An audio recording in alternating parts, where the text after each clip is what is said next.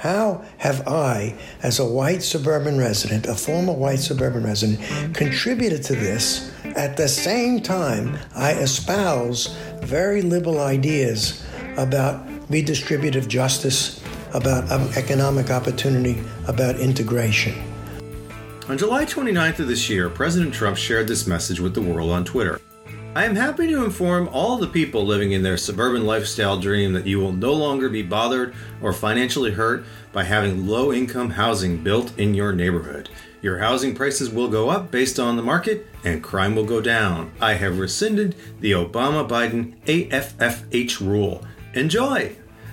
And just like that, the issue of housing in American suburbs shifted to the foreground of the 2020 presidential campaign. And although the suburbs of today bear little resemblance to their cookie-cutter predecessors like Levittown, Long Island, they are still, in important ways, resistant to diversity and change.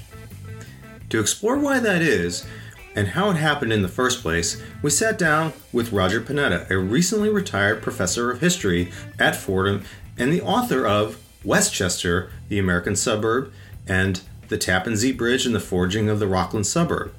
He also wrote Kingston, the IBM Years, which came out in 2014. I'm Patrick Verrill, and this is Fordham News. What is the Affirmatively Furthering Fair Housing, or AFFH, rule? And why is Trump so eager to advertise that he's getting rid of it?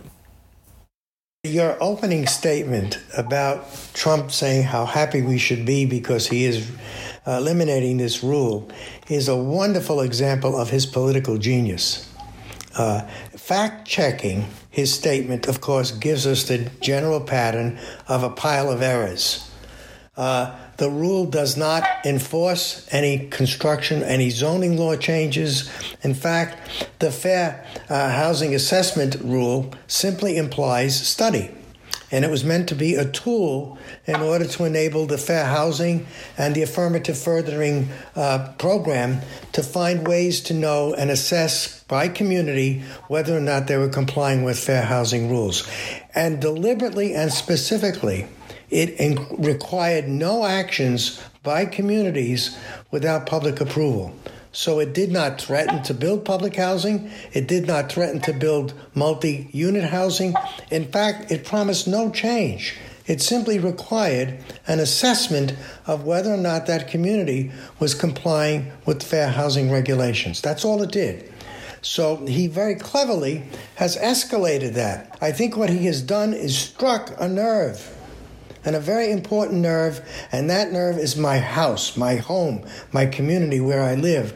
And that's why it's incredibly politically shrewd. He's cut to the chase, right to the heart of what it means to live in the suburbs, to own your house, your principal lifetime economic investment.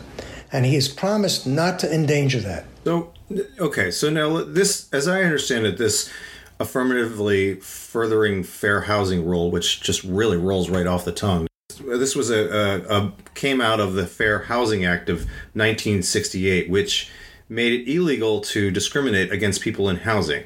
So this was an update to that 1968 act. Why would that be necessary? Why would there need to be an update? So I think for about 40 to 50 years, the Fair Housing Act has not been able to successfully grapple with the issues of suburban housing and the segregation of suburban housing. So in order to try to give it some teeth without legislating the construction or the planning of those units, what it did is decided, let's have communities do an inventory, assess where they are on the fair housing continuum, and tell us where they are, and then suggest to us remedies they would take in order to create a more fair housing community where they're residing. So that's all. And it's specifically, and Obama was very careful, specifically implied there would be no imposed housing construction.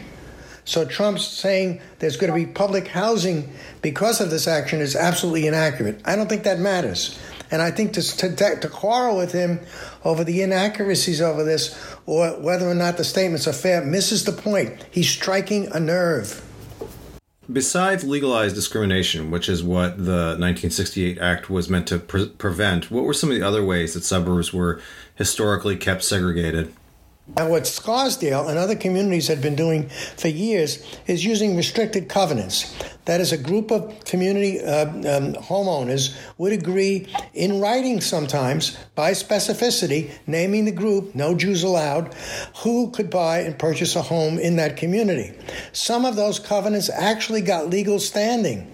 It took a long time for the courts to overturn them, so community residents had formal written documents prescribing who could buy a home in that suburban community.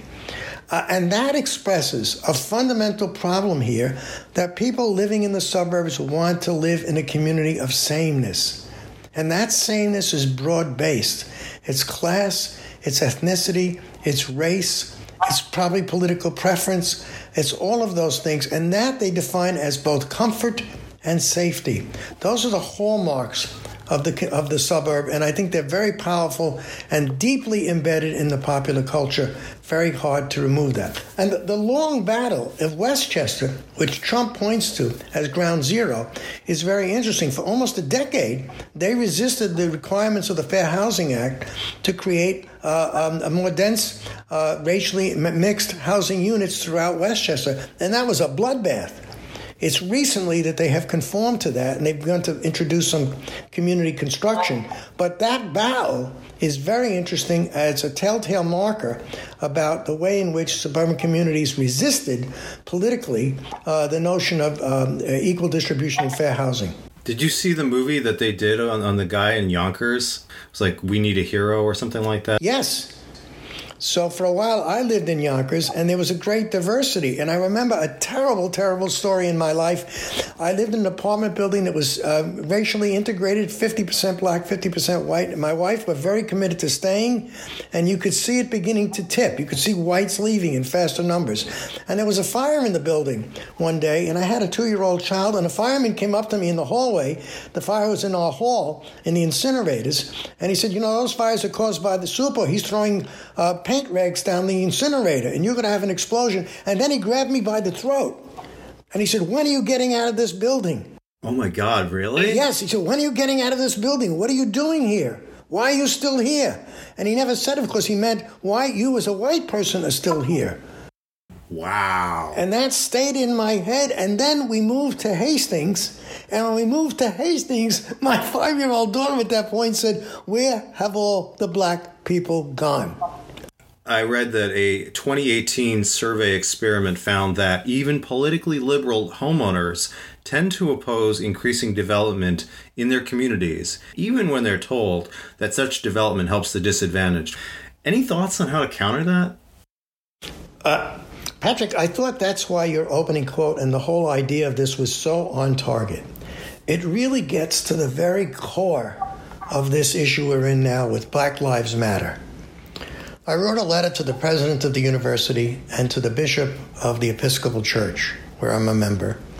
And I said, really, I think what's called upon now is for me to acknowledge my role in the patterns of racism, the blind privilege I have, and what I have had, the advantages I have had as a white, professional, educated person. I need to acknowledge those. And I think before I do anything else, I must create consciousness of how I fit in this in ways I do not see. That's exactly what you're asking me here. How have I, as a white suburban resident, a former white suburban resident, contributed to this at the same time I espouse very liberal ideas about redistributive justice, about economic opportunity, about integration? But when it comes near my house, when you want to put multiple units in my community, when you want to put low-income housing or fair housing in my community, you threaten the cost and the value of my primary life investment. And when you do that, all of my political liberalism goes out the window. We need to confront that. And the studies you talk about raise another interesting issue. How and why do we not, as a public, know that about ourselves? So part of this question you're asking is our sense of self-consciousness and self-awareness. Do I understand what's going on here? And I know what I feel. And it doesn't matter to me if one black professional person moves next door to me. because that person somehow seems like me in some ways. It's the notion of multiple units. It's the notion of people I don't know. So we're prepared to allow slow accretions of blacks in the suburbs, but we're not prepared for an open acknowledgement of the fundamental imbalance of that racially and building the kind of multiple units in the centers that we need to correct that. It's a remarkable area of blindness, if not self-delusion. Do you think about this when you think about the ways that you were just telling me about how you moved from Yonkers to Hastings, which are very different places within Westchester. Do you think about that much now? Yes. I don't know why. I think that was an important experience at Yonkers for my wife and I. I think we were very committed to that integrated living. We had terrific pangs of guilt when we left about what we had done. It was a matter of conscience. But that fireman shaking me by the neck scared the wits out of me. And he pointed to my child and he said, "How could you be living here with your child? Are you a responsible father?" And I thought, gulp. So it was a blow. It was a belly blow. And I thought, and we continued to think about that. And so now, wherever I am, I tend to look around and see whether this place is white or black. Is this a mixed community? How I can go 4 or 5 days and not see a black person? And that question always comes to my mind. I never want to let that go. Are there any suburbs that you've come across that have really embraced housing pattern changes that can be looked to as a model? There was a book recently done in 2019 by Knowles Hurley called Radical Suburbs. And what she did is she went back to the 30s and 50s and found experimental community developments in the suburbs that were based on more communitarian values, that were racially integrated, that had fair housing, inexpensive housing units, that really attempted to create and live up to the Fair Housing Law before there was a Fair Housing Act. And that we have a history of that. That's the irony. It's not something we just need to look at places like Portland, where they have done a good deal of work creating more fair residential communities in the suburbs, but we have a history of it. And again, it's my deep feeling about our needing to come into contact with that information to realize about what were they trying to do? Who were these places? And by the way, this also raises for me the other issue of the need to begin to study in our curriculums at the university level the real estate history of the state and the city, if not the country. Because in that real estate history, we have one of the fundamental issues of civil rights. American historians have been negligent in examining the place of real estate. And we live in a city that is governed and held by real estate, and we have a president whose reputation and power is rooted in real estate. Do you think we're painting suburbanites with too broad a brush? Are there more progressives in the suburbs than we realize when it comes to this particular thing? Yes. And I think too broad a brush, it really tells us about the power of popular culture and shaping our views of the world. I think we need to take a much more critical posture to how we know what we know and whether we think we know that. And so if I look at the white picket fence, the sort of house with a little backyard, all those images, the community of common people sharing common views, all of those very powerful images are stuck in our minds as what the suburb looks like. Tom Sugrue at NYU has done a lot of work in the last couple of years in trying to show us that the suburb is much more diversified than we think. And he has outlined a kind of phases of suburbs. For me, the easiest way to manage that, and for your audience, is to think of a series of concentric circles. That series of concentric circles was first used in the 1920s at the University of Chicago to describe the development of cities. You can still use that now, and it's very helpful to understand the suburbs. The suburbs have a series of concentric circles. Not exactly, but it's a helpful visualization. At the center of that may be the diverse suburb, and there are increasingly numbers of those that Sugrue points out. places like Yonkers and the communities around Yonkers in Lower Westchester. Indeed, Lower Westchester is a good example of a diverse community that has a balance between, and the numbers fluctuate, between blacks, whites, and brown or Latinos. Those numbers also use the older housing stock to attract whites. So whites looking to buy houses find that some of the old houses in Yonkers extremely attractive and affordable. So they buy them. The end result of that process is to create a mixed suburban community. Now, the difficulties of those communities, those mixed communities, is they have a hard time holding the line. They slowly slide into segregated communities, which is a second form of suburban community. And that's very old. We have black suburbs going back to the 19th century. And then in the third phase of the third circle of our concentric circles, we have communities that are mostly white. And then in the fourth circle, what we call the exurb, we have almost fundamentally white communities. That's the Trump stronghold. So the profile is much more mixed than we tend to look, and really is a much more politically diverse-looking model for us. Yeah, it's interesting. He should have been pitching not to suburban voters, but to exurban voters. It's a whole different class. The point he's also trying to make is that, and I'm fascinated by, and I don't know an answer to this, is this tipping point. When those diverse suburbs get too black or brown, and I don't know what that number is, whites begin to leave, and eventually diverse suburbs become segregated suburbs. It's hard to hold on to their diversity. Now, the question is why?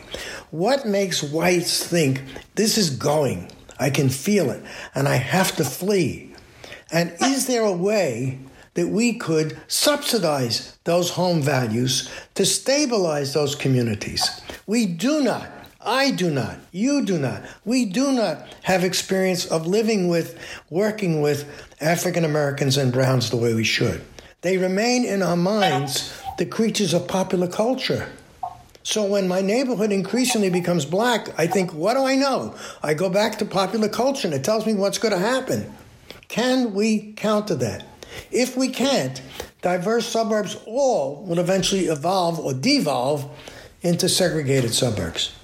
Why does redlining matter so much when it comes to the racial makeup of places like the New York metropolitan area? It's a very good question because it gets behind the issue. It asks, what is the process by which these communities have been segregated and the way in which communities are shaped? And redlining is also a very good word because it's the actual red line that you would see on real estate maps. It's the actual red line. And in historic documents, when we found those maps from banks or communities, and you saw the red line, people said, what was that? And slowly they figured out it was used by banks to determine the value of property and where they would and would not grant mortgages. So redlining meant if you were inside that red line, you were not going to get a mortgage. Indeed, the value difference between redlining and outside the redlining is about 1/2. So houses redlined were devalued by 1/2 houses not redlined. Wow, is that dramatic? Very dramatic. And then, of course, the difficulty is the banks think you're asking for $150,000, but I valued your house only at $25,000. I can't do that. But I've made that number because I've redlined. And redlining is this is a word I want to hold on to. This is so pernicious. It's hidden. People don't see it. It's subtle.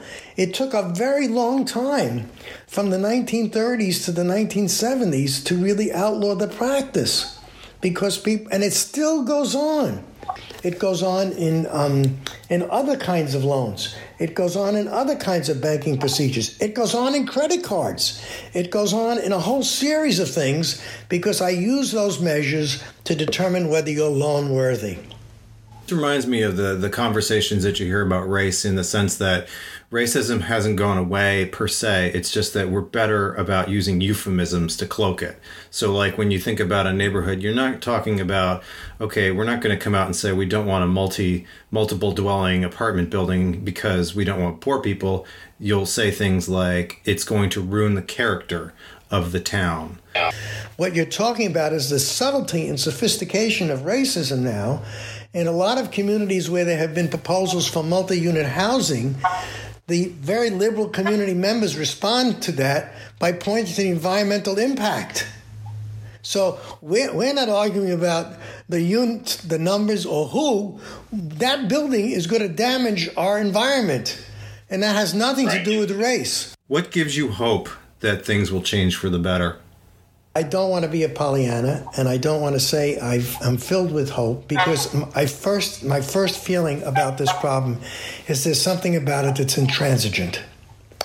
The government, political leaders have had a crack at it for several decades, and we have not moved the needle very far.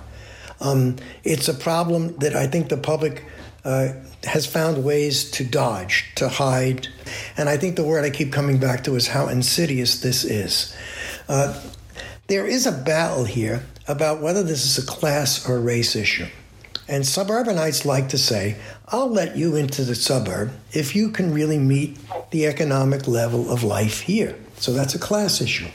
I don't object to you based on race. We know from recent studies that the black incomes in the United States are going up. Black professional incomes are going up. The number of blacks with advanced degrees is going up.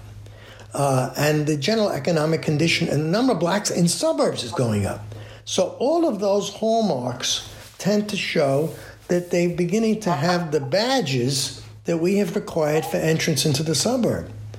So I tend to think that may be a method of change more readily than the way in which we try to do this through the law. As a matter of fact, this is a very good question that people will qualify for what you think is the standard. And again, I'm going to let you in one by one, not in 25 units. So the pace of this is abhorrent. But that's where the change is coming. It's very difficult, based on all the evidence and what you have said, to get communities to openly acknowledge we have been wrong here. We have to figure out a way how to change this. I have a hard time seeing that change of consciousness unless I admit that I'm part of the problem. And the first way to respond for me to Black Lives Matter is to think, how have I contributed to this and how do I change? I need to find ways to publicly say to my community, we need to open this up now. No matter what the danger is to what we think is a primary asset, our home value.